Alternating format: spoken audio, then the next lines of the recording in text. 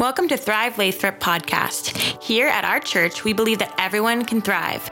Make sure to subscribe to our channel and enjoy this life-changing message. All right. Well, good morning, Thrive. Good morning, 10:30. You guys came ready to go. All right, man. Hey, before we move on, so excited for what God's doing in the room today. And do me a favor, can we welcome everybody that's watching online? Come on, thank you for joining us online this morning. We appreciate you. And I'm so excited. I'm so excited for this building project. We're going to finally get started, hopefully soon. And so from your pastor, we need your help to pray, okay?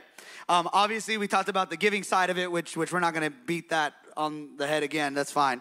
But we really do. We need your help to pray. We're putting plans into the city, getting the team together. And I really believe that God is positioning us to be a regional influence, to not just reach just Lathrop, but also Tracy and Stockton, Modesto, Manteca. And part of that is we're gonna make some space. We're gonna make room. And we're not gonna make room because we wanna be a cool church and we wanna be a big church. That's shallow, that's pointless. We're gonna make room because I really believe that God transforms people's lives. I believe that God wants to use this house, and he wants to use other churches as well. It's not just us, but we're going to steward what God's given us. Wants to use this house so that way families can be restored, that lives could be transformed by Jesus, that revival could break out through this church, and that people could know who God is in a real way. Does that make sense?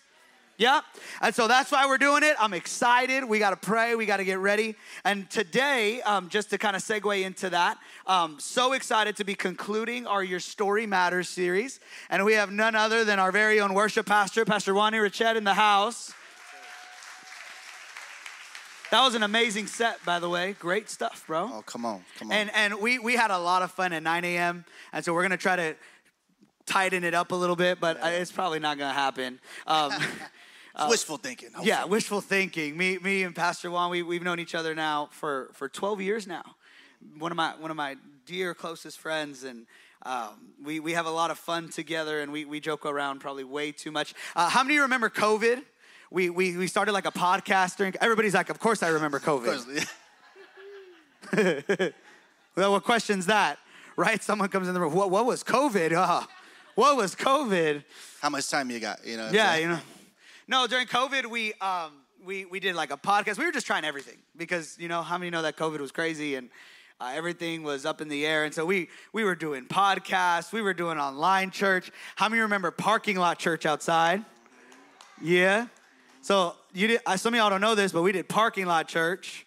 We built like a Royal Rumble arena on top of the trash can. Yes. Some of y'all didn't even know that that's a trash can. And we used to do church on the trash can. Yeah. Oh, that was crazy. Yeah, radio broadcast to the cars. Radio broadcasting, drive-in church. We were just missing popcorn. It was wild. It was wild. Pastor Juan leading worship, the sun beating down on his face. Like it was intense. And But we did the podcast, and most of the time it was me and Pastor Juan. We would go back and forth, and I felt bad for Pastor Eric because he would get distracted by us going back and forth on the podcast. So we're going to do that today. But hey, before we jump in officially, go ahead, Pastor Juan. Tell us about yourself. Who are you? Married? How long you've been here at Thrive? Just go ahead and share a little bit about yourself before you jump in. Yes, I've been at Thrive since 2016. That's when I officially came on staff as worship director. I eventually got credentialed through this place, though, so now I'm a pastor, which is super awesome. So I've been here for a little while. I brought my wife. She wasn't my wife at the time. We were just talking very seriously. You know what I'm talking about? We're serious, And in 2017, we got married, so she came through. It's my wife, Tori. Where you at? There she is, right over there in the front row with the blue hair. She was singing earlier. That's how we multiply. Come on now. You date someone from another church, and then you get married, and... Well, somebody's got to, Yeah. One person's got to come to the other person's church if you had different churches. So she came to mine. Praise Jesus. I'm just playing. Yeah, bro, so it's cool. Next time you see her in about 3 months, she'll have a different color hair. You know what I mean? So every shade of the rainbow, it will happen in her lifetime. So, yeah. I love being here, doing worship, man. I love it. It's so cool. Actually, through our friendship, you recommended me to Pastor Eric. And then he took me to Mikasa with the whole interview, and praise God, it all worked out. You know what I'm saying? It did. Yeah, we were needing someone to help with worship at the time. And fellas, some of you in the room that are married, remember the days where you got to pay your wedding ring off? Anybody know what I'm talking about? And so I would go to K, because every kiss begins with K, you know, right. so that's why I went with. That's right. Every bill, went with K. They didn't even pay me to say that. It's not like they're tithing here or nothing. But I would go to K, and I would go to the Stockton Mall, and Pastor Juan would have like a different job every 6 months at the Stockton Mall. So I was there for like 5-6 years, bro. Once you get your foot in the door, you meet this manager at this store, you get plugged in over there, then you move to this store, they're paying you more. I was at T-Mobile when I saw you at K, because it's right outside K. That's right. And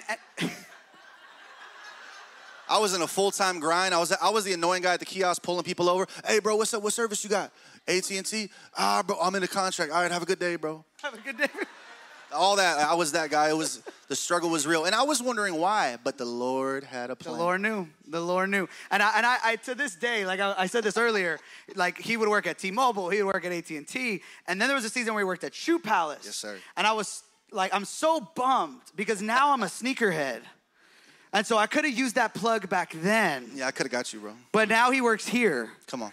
So it is what it is. Yeah. But I'm glad that we were able to connect, and thank God for my wife's wedding ring. Yeah. That we were able to connect, and you started worship here. And Pastor Juan, I think you're doing an incredible job. Thank you, bro. I've told some friends this weekend, I was at a conference with pastors in our church network. And one of the things I told them is one of the joys I have of lead pastoring is I get to lead pastor really with my closest friends, some of my closest friends. And Pastor Juan, you're definitely one of them. And to see what God has been using you and Pastor Maribel did worship for a few years together. Yes, and then for you to take the reins full on this year. And to what you're really not just in charge of running a worship set. I want to make that very clear.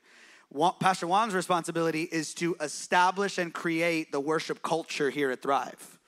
And to help steward the presence of God and the people of God encountering the presence of God. Yeah. That's the job, right? And then there comes a bunch of other stuff like being a good drummer and all that good stuff, whatever. Yeah, teaching the young people, you know. Yeah, all that Shout fun out stuff. to my young guns that are learning right now. Dante, Steven, I see you.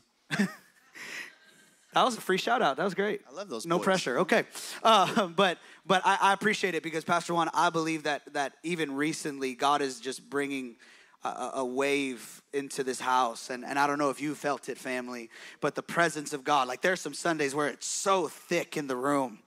And literally we're hearing stories of people driving, not planning to come to church, never came to Thrive. They see the sign, their heart, something starts stirring in them. They pull over, come to church, come to the front, and they're weeping in worship and they don't know why.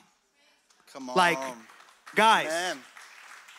I love Pastor Juan, and he's like the Elvis of worship leaders. Come on. I never heard that one, bro.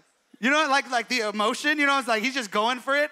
He is not cool enough for that to happen. Nah, come on. That only happens when Jesus is in the room. And Jesus. so Pastor Juan, I admire your heart, and I thank you for what you're doing, and you're such a huge part of this place, and I appreciate you. And so let's jump into the story part. Let's go into your life, your story. That's why we're really doing this. And so let's go ahead and share. Growing up, what was it like before Jesus? Go ahead and jump into your story. Yeah, so for me, I grew up with the older brother. He's 7 years older than me. And my mom and my dad, they were teenage parents. They had my brother like super young. You know what I'm saying? And so by the time I come around, they're kind of still living a lifestyle of my mom isn't saved yet. And they're still kind of partying. And my dad ended up joining a gang lifestyle when he went inside prison. He came out. He was just never the same. So he couldn't quite keep a job, because he was kind of loyal to the gang and to the streets, and he just was really legit when it came to it, sadly. So I remember growing up as a kid, we'd always celebrate him getting out of prison, and he'd be a little bit more swole, and he'd come home, and my brother would try to pick him up, and he couldn't, and then he'd go back in because of violating his probation or something, and about 8 months later, he'd come out, and my dad'd be a little bit more buff, because all you do is work out in there and eat spread, apparently, and get bad tattoos every once in a while. And then my dad would come home, bro, and we would celebrate, and it would be cool. You know, Dad's home, yeah. So that was a cycle where he was always in and out of prison. That was normal. And so my brother grew up following in the footsteps of Dad, in and out of juvenile hall. So I never even really got to grow up with my brother a whole lot. When he was home, we would wrestle and have fun. He's older than me. He'd, you know, be cool with me. But he was always in and out of juvie, doing his thing. Following your dad's kind of way. To the T, you know? Sure. But then my mom gets radically saved. And my mom's here this morning. Shout out to my mom. Woo! Come on, Mom. Yes. I love it. Mama Michelle.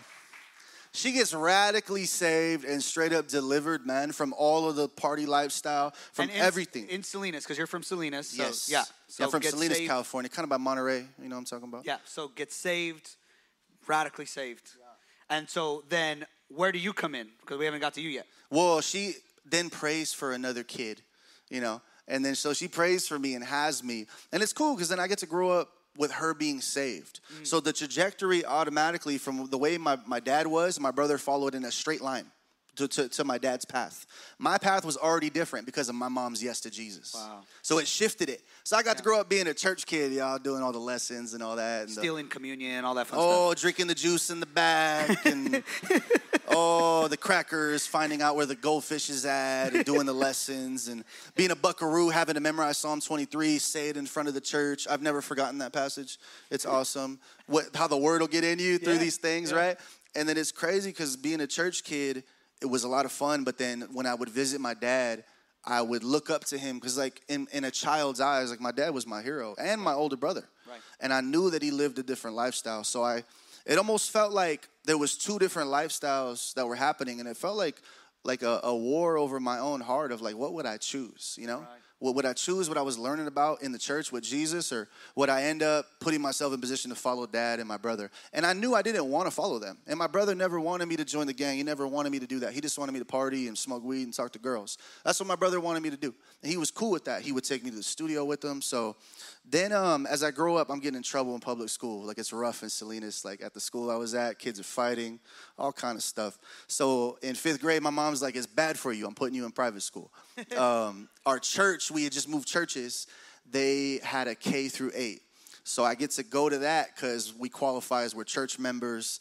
And they bless us a lot in order for me to go. Yeah. All these other kids paid a lot of money to be there. And me and my mom got blessed.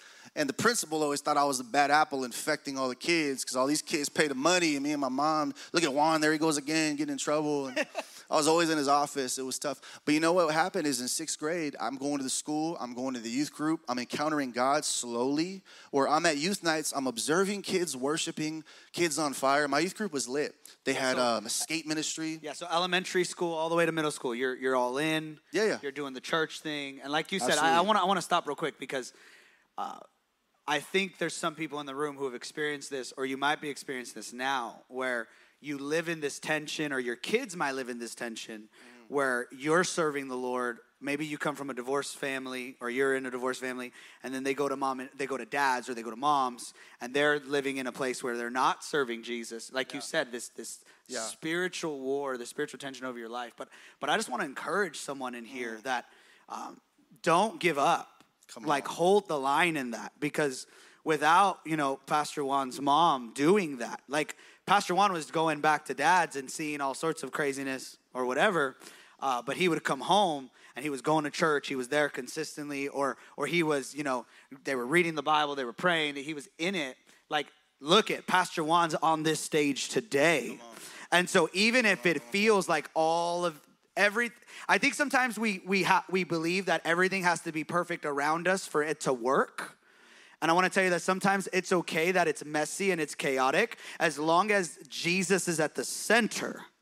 As long as Jesus is really the thing you're anchoring everything on. And I honor that so much. And even if the tension's real, it's okay. God's greater than the tension, if that makes sense. So go ahead. 6th grade, 5th, 6th grade. And you shared this a little bit this morning. We've talked. So you're probably going to go into, you start to now probably just lock in with church, right? Mm-hmm. Yeah. Yeah, I'm going to youth nights. I'm slowly encountering God, or I'm observing other people that are older than me and my age, going after Jesus. And I'm not fully there, but I'm observant, and God's moving, and I'm starting to get interested. And then in 6th grade, something traumatic happens where my mom and dad had divorced when I was like in 2nd grade. So I grew up with just pretty much mom up until a certain point, because when I go to dad's house, I'd see things. I'd tell my mom's like, you know what, it's not a good idea for you to go over there. And that really hurt me, because I wanted to see him, but that was wisdom on her part. Right. So you don't see dad for a little bit. I don't see him. For about how many years you don't see dad? So like all the way, like 5th grade, going into 6th, like a year. Okay, it so feels year and a half. Okay. And then in 6th grade, my dad had another lady he was with. They had 3 kids. They were serious. They were doing their thing, right? And he's with her one night, and they go out to Salinas to a bowling alley. And my dad saw somebody that he had beef with kind of from his prison days, and he wants to fight this dude. So he goes into the bathroom, follows the guy to fight him, and it turns out the guy has a gun on him. And the guy shot my dad in the side of the head, kind of in the back, kind of back in that area. And so my dad's rushed to the hospital. He's put on life support, and my mom and I have no idea. And so my mom gets a call later that night, and they let my mom know that my dad passed. There was nothing they could do. He was put on life support. And I heard her cry. It was like one of the worst cries I've ever heard, coming from her. And I knew something was wrong. And the next day we met with our pastors, and she had to tell me, hey, Juan, I'm so sorry your dad passed away last night. And I was so mad because I wanted to see more of him, and I felt like he was taken. And we were hoping that he would get saved again, maybe come home. There was a lot of hope there. So when that happened, I was still going to youth group, but I was very broken on the inside. And I won't blame anything that I got into when it came to sin on that specifically. But what I will say is that made me more prone to just messing up a little bit. And thankfully, praise God, that season was very short in my life where I kind of fell away a little bit. But it's crazy. I actually was a sound person at 15. That's what I first started doing. And this was during the time when I was hurting. But I would sometimes be under the influence of alcohol, learning sound sometimes. But God was working on me. And little did I know I wasn't called to be a sound man. I was called to be a musician. But I wasn't playing anything yet, music-wise. So then all of a sudden I'm failing high school. My mom's like, I went to public high school, met a bunch of people who know who my brother is because my brother raps too. And he was really popular. I didn't even know it. I knew he was dope, but I didn't know he was like that when it comes to people knowing him. So when I go to public high school from my little Christian junior high to public high school, I made all these friends because they found out who my brother was. And to be honest, they didn't even want to be my friend. They just wanted to be my friend, hopefully to meet him. Right. And a lot of people in that high school, man, it was really rough. There's a lot of kids who grew up with probably a dad or a brother like me, and they already are like grooming themselves to be in the gang. They're already fighting. They're already trying to clicking prove up. Themselves. They're trying to live that life. Yeah. Absolutely. And I wasn't trying to live that life. I just played basketball, wore G-Unit clothing at the time as 50 Cent was hot, and did things like that. Just played video games and wore Echo, you know what I'm saying? Echo. Oh, goodness. It's high school, bro. It's back in the day. It's high school. Fat Farms were in. It was crazy. Fat Farms were in. Yeah, them little I had a shacks, pair too. bro. I have to repent on stage. I had a pair too. Come my on, goodness. Bro. And then you put like the rubber band, you know? Yeah, the rubber Anybody? band on the jeans, bro. Yes, bro. Oh my goodness. Young people don't know nothing about that right now. Every generation has something really dumb about their clothes. Absolutely. Ours was definitely the baggy jeans with the rubber band. Because Yes, you didn't sir. want the jeans to rub on like your Air Forces and get them dirty. You know what I'm saying? I wanted people to see my shoes, you know what I'm saying? With the rubber bands, they helped that. Exactly. But it was dumb. You're right, bro. So that was high school. So then it was tough for me. I kind of slowly fall away because you're making the wrong. You're making the wrong friends. And I you share that story what you shared first service about you're in class and with the girl and she's listening to her headset. Go ahead and share that story because I think that gives some context. I'm in the math class where it's all bad. You know, Pastor Jason talked last week about being in the advanced abstract math where numbers are letters, bro. I was in the lowest math ever, bro. So we had the opposite testimony, Pastor Jason. It's hilarious. In high school, bro. So I'm there, and guess who's there? All the little homies who don't care about school. Everybody looks like a little homie figurine. You know what I'm talking about? They're carrying themselves. Like, literally, like, bro, I'm growing up, and it's like blood in, blood out in person, the mini-me version. For real. And I already grew up in blood in, blood out. That's my family. That's my dad's side. So then when I go to high school, I'm like, oh, I see what's going on here. I'm not going to mess with none of these people because they'll all jump me if I make a joke about them or something. So I'm just a normal kid. And then I'm sitting next to this girl. Her name was something strong. Like, I'm not even going to roast her name. I'm not going to roast her name. I'm not going to roast her. Because there's going to be someone here. There's going to be someone here. And you're going to have to say sorry later. Don't do it. I'm going to have to repent. Yeah. Just know that she was strong and she was known for fighting girls. She was legit. So I was cool with her. That way, Because in freshman year, I'm like 5'7". She's about as tall as me, so she could take me down. You don't want the smoke. Yeah, she had hands. And for real. Like my high school was every day there was a fight. And so I make friends with her, and then I'm like, hey, what are you listening to? We had the Walkmans. Y'all know what I'm talking about? A little Walkman with the CD. You can't get too crazy. It'll skip. It'll scratch.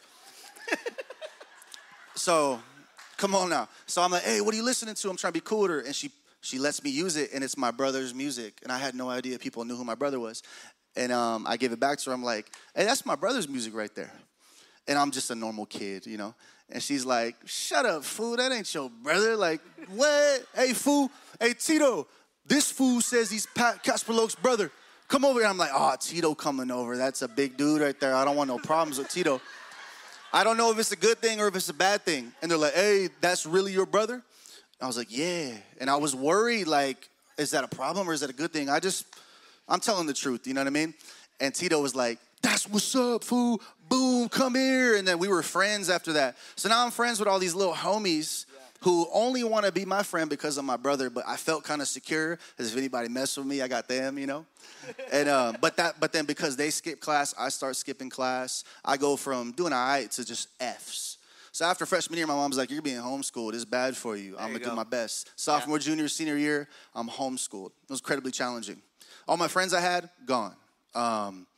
I'm literally alone. Mom's doing her best to put food on the table, working 8+ hours. Yeah. And what am I doing? Halo 2 had just came out. Video games was cracking. I was on Xbox Live. I'm at home unsupervised, basically. And I'm supposed to be handling my business, but I'm not. I'm failing. I'm still hurt off my dad.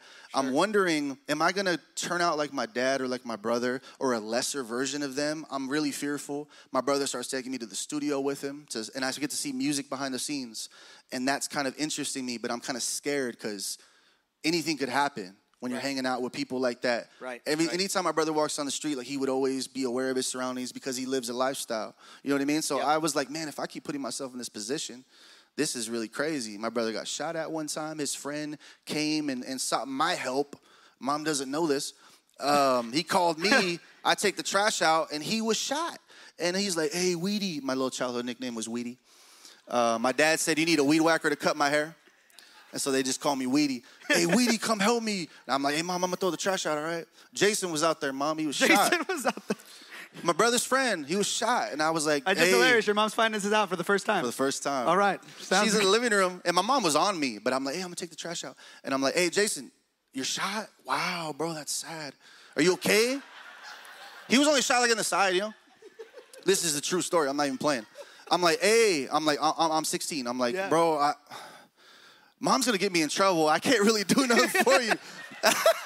There's nothing I can do for you. You going to be all right? Yeah, you know, Weedy, I'll just walk. I'm cool. And he ended up being okay. So, bro, like, blood in, blood out for real. So I'm wondering, if I keep hanging out with these guys, it's fun, but it's dangerous. What am I doing with my life? Yeah. And then I just felt hopeless because I started video gaming, wanted to go pro, whoop-de-woo. All that died. My mom's like, you're not going to Chicago to go play in some tournament. Tell that story. Explain that story. Yeah, bro, I'm playing Gears of War online, the first one. I'm on a team. This is the most millennial conversation you're going to hear all day. My teammates and I, MLG picks up the game. It goes on the Major League Gaming circuit. It wasn't what it is now. Right. Now kids are winning life-changing money. We were playing for bragging rights. It was like $8,000 for first place, and you split it 4 ways because you're a 4-man team. So I'm like, Mom, what's up? Let me go to Chicago. Let me go to this tournament. So there's a tournament in Chicago. Yeah. She's like, you're not going with random men on the internet. Random dudes all over. And they're playing with you online. Yeah. I had a teammate in Texas. I had a teammate in Atlanta. I had a teammate, And they want you to go with them to Chicago. Yeah. And you've never met them. I've never met them, other than talking with them on the line. But they were good at the game. So then I tell them, hey, bro, it's bad. My mom won't let me go. I'm so sorry, you know. And so they end up getting another 4th, and they go pro without me, and now I'm sad. And 2 of my teammates to this day, they stayed involved with the gaming industry, and they're now... That's their job, full-time job. They're now full-time casters. Like when you watch Call of Duty, they're at the front desk. Yeah, Pastor Chris, let's talk about how this team did today. Like they're doing that, like with the headsets on and all that. So if I would have did all that, the Lord knows I probably would have been involved in the gaming industry, which would have been cool. But God had a different plan of ministry. Your mom heard from Jesus. My mom heard from Jesus. She had just bought me a guitar that I wasn't touching because I was playing the video game. And she was like, she just knew. And the Lord had a call of ministry on my life, which I'm still going to use gaming for Jesus now that I'm older. But ministry was the first call. Ministry was the first call. And so, bro, I felt hopeless. That died. Everything died. I'm failing. I have all Fs. Okay, so speaking of Jesus. Yeah. Because we got to bring him in. We got to bring him in. But you got to paint the picture of the distraction, the hopelessness, the aimlessness. Right, and I think that's important, right? That's what we do as humans. And if you are doing this or you're in this, there's no judgment. I believe that God wants to heal you and set you free. You will find anything to distract the hole and the pain in your heart. Come on. And I want to tell you today that the only thing that will heal, I believe, the only thing that will heal that hole in your heart, really, like counseling can help, therapy can help, good self-help books can maybe help, but I'm talking healing and transformation. This is why we do this here at Thrive, because we believe true healing and freedom comes from a man, and his name is Jesus. And it's because he died on a cross, and he resurrected, and he came to give you life. And it's only him that can make sense of the pain. Yes. And so all through it, these are just different facets of the distraction. Absolutely. But also at the same time, what you said, it's a divine setup for what God's about to do in your life. So tell us, how does Jesus come in? How do you start following him wholeheartedly? How do you get transformed, radically saved? My youth pastor, Ronnie Van Varden, shout out to him. I love that man. Mentored me so much. He would preach Jeremiah 29:11 so much. Like every other sermon, he'd weave it in, talking about, I know the plans I have for you, declares the Lord, right? So I'm hearing it, and I begin to like feel God at this youth services, at the youth nights, but I'm not responding yet. I'm kind of sitting in the back. I'm with my friends. I'm caring a lot about what they think. I don't want to worship. I don't want to be seen singing. But God is moving in my heart little by little. And God's moving in other students. And it was powerful to like just witness that. And I've grown up in a Pentecostal church. My mom would be laid out with the women in the church till like midnight, laughing in the joy of the Lord. Y'all would be getting it in. And so I've seen that. I've known what the presence of God looks like in people, like in a Pentecostal way and with the Holy Spirit. But I'd never encountered it myself or allowed myself to encounter it. Sure. But slowly God's working on me. And then this evangelist comes to youth night, preaches. I don't even remember the dude. That's what's crazy. I don't remember his name. I just remember he was like a Hispanic dude, looked kind of like me or whatever. But like I'm like a mini version of him. He shares his story growing up without a dad. He's preaching, and I just feel the presence of God. I'm hanging on every word because there's something different about that night. And he does an altar call, and I go up even though I don't want to in like my flesh and what I care about people. But something in me was compelling me, and I went to the front. He prayed for me, and he just started speaking prophetically over me, man, in such a powerful way. He was just praying for me, and I felt God. Like as soon as he put his hand on my shoulder, I just felt God. And he told me, young man, I feel like you're supposed to do what I do. I see so much of myself in you. And he doesn't know that I grew up without a dad too. He doesn't know that I was connecting with his story. And he says, I feel like you're supposed to do what I do. Yeah. The sharing the gospel with people, that's on your life, brother. Yeah. And he prayed for me, and that was the beginning of like me being like, wow, there's something for me other than what the path of my dad and my brother. There's something for me other than all the other things that fell. There's something for me. And as I encountered God later on, my youth pastor preached Jeremiah 29:11 a couple weeks later, and I encountered Jesus. And I felt like I went to the altar, got prayed for, and I felt the Lord tell me, I know the plans I have for you. I've always known. Yeah. And I remember thinking of feeling aimless. And I was like, God, I'm going to fail high school. What am I going to do? And the Lord said, do you remember that prophetic word that your mom had for you? Mom, you remember that word you had that prophet person gave you over me? My mom had this elaborate word that she was going to be in like the healthcare industry, taking care of elderly people. It was all recorded. Mine didn't get recorded, but it's all good. I still love you, Mom. But she's doing that to this day. This is what she does. She ministers to elderly people. She does home health care. She's amazing. Yeah. And for me, the word was, Michelle, you have a son, a younger son. He's going to serve the Lord. He's going to go to 3 different countries as a missionary, and he's going to be a leader. He's going to serve the Lord. And my mom was like, yes, I receive it. I was like in 5th grade at the time. And she told me that. And I was like, oh, that's cool, Mom. Can we go to Blockbuster now? I want to rent another video game. You know what I mean? Like, that's cool. And then at 17, at the altar, God's like, you remember that word about being a missionary, son? I've always had a plan for you. I felt the smile of the Father. I felt like missionary. What does that word mean? I went and looked it up, talked to my youth pastor. It simply means sent one. Right. So it could mean sent to the nations, because that's what we think about with missions. And I felt the Lord tell me, you are a sent one. I'm sending you. And I felt called to America. I felt called to kids that looked and talked and thought like me to minister to them by just being myself. And that's what God started to do in me. And from that moment on, I burned for Jesus. So from 18 to 32, I've been on fire for him because he set me free from all of the worries and all of the pains, man. Woo!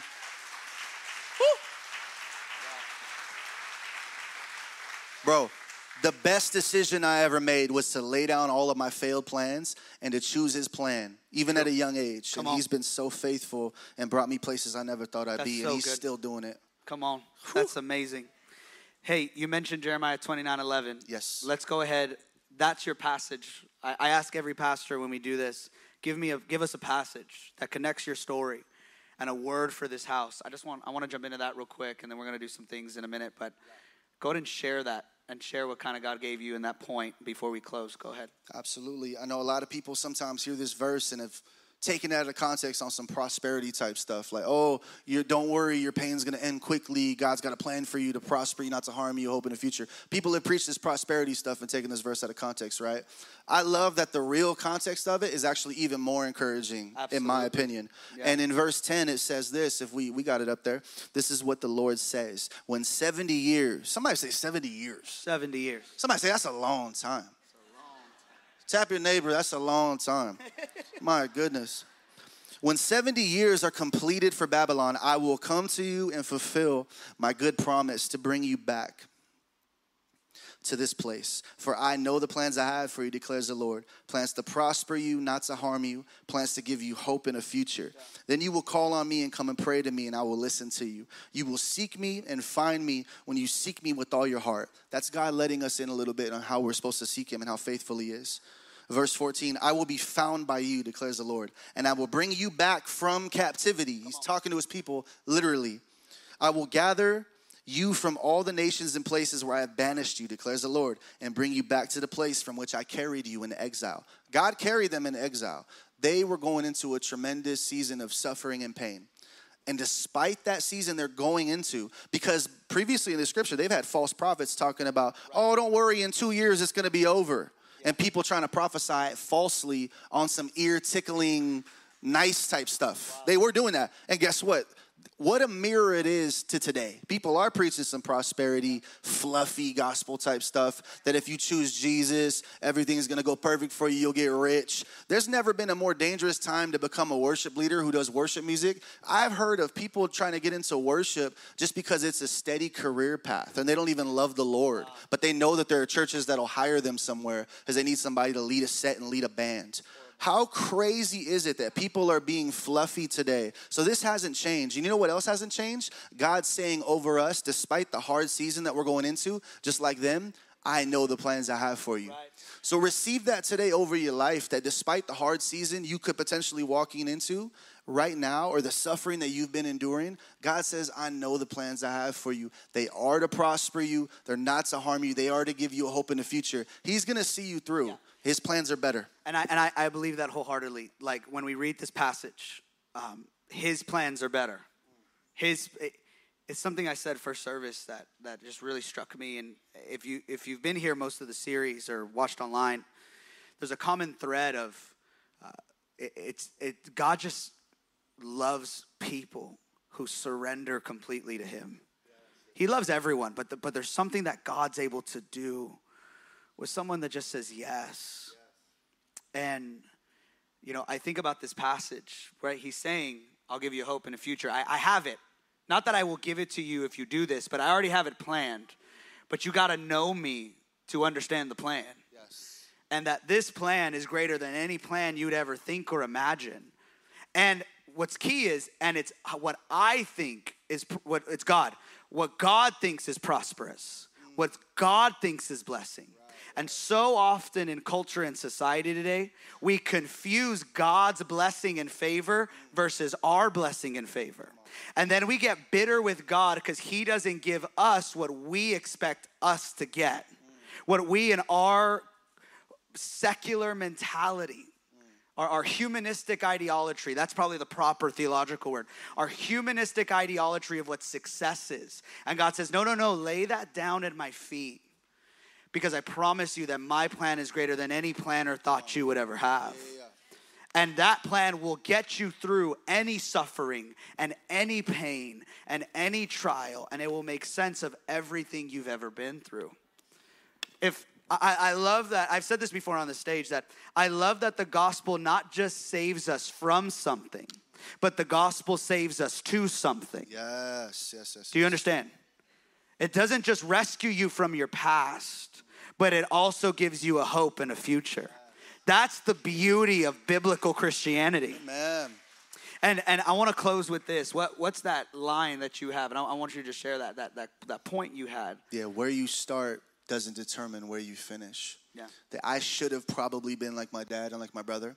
But actually, it was because of my mom's yes to Jesus that shifted everything. Right. Parents, your yes to Jesus and you sowing in, driving them to youth nights, taking them to kids' church, all that, it matters. And there's fruit that will last and will come from it, from your sacrifice, for making a way for them. So her yes really started it. Right. And then from that place, made the opportunity. She literally would tell me all the time, Juan, I'm doing everything I can. That way you can serve the Lord.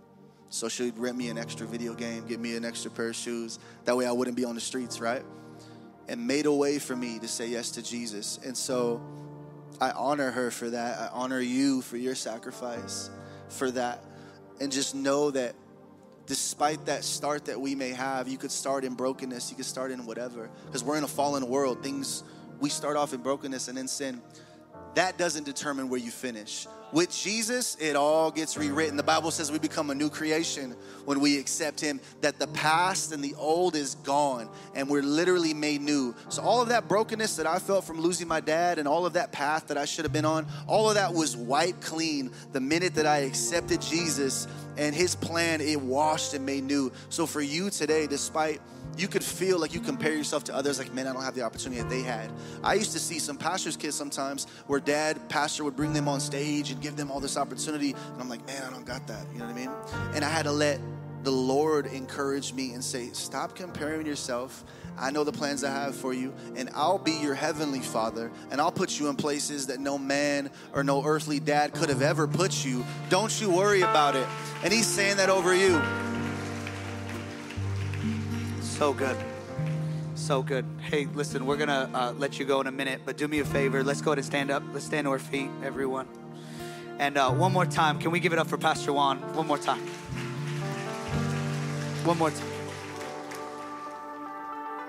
Thank you again for tuning into our podcast. For more info, please visit our website at thrivelathrop.com. Have an amazing rest of your week.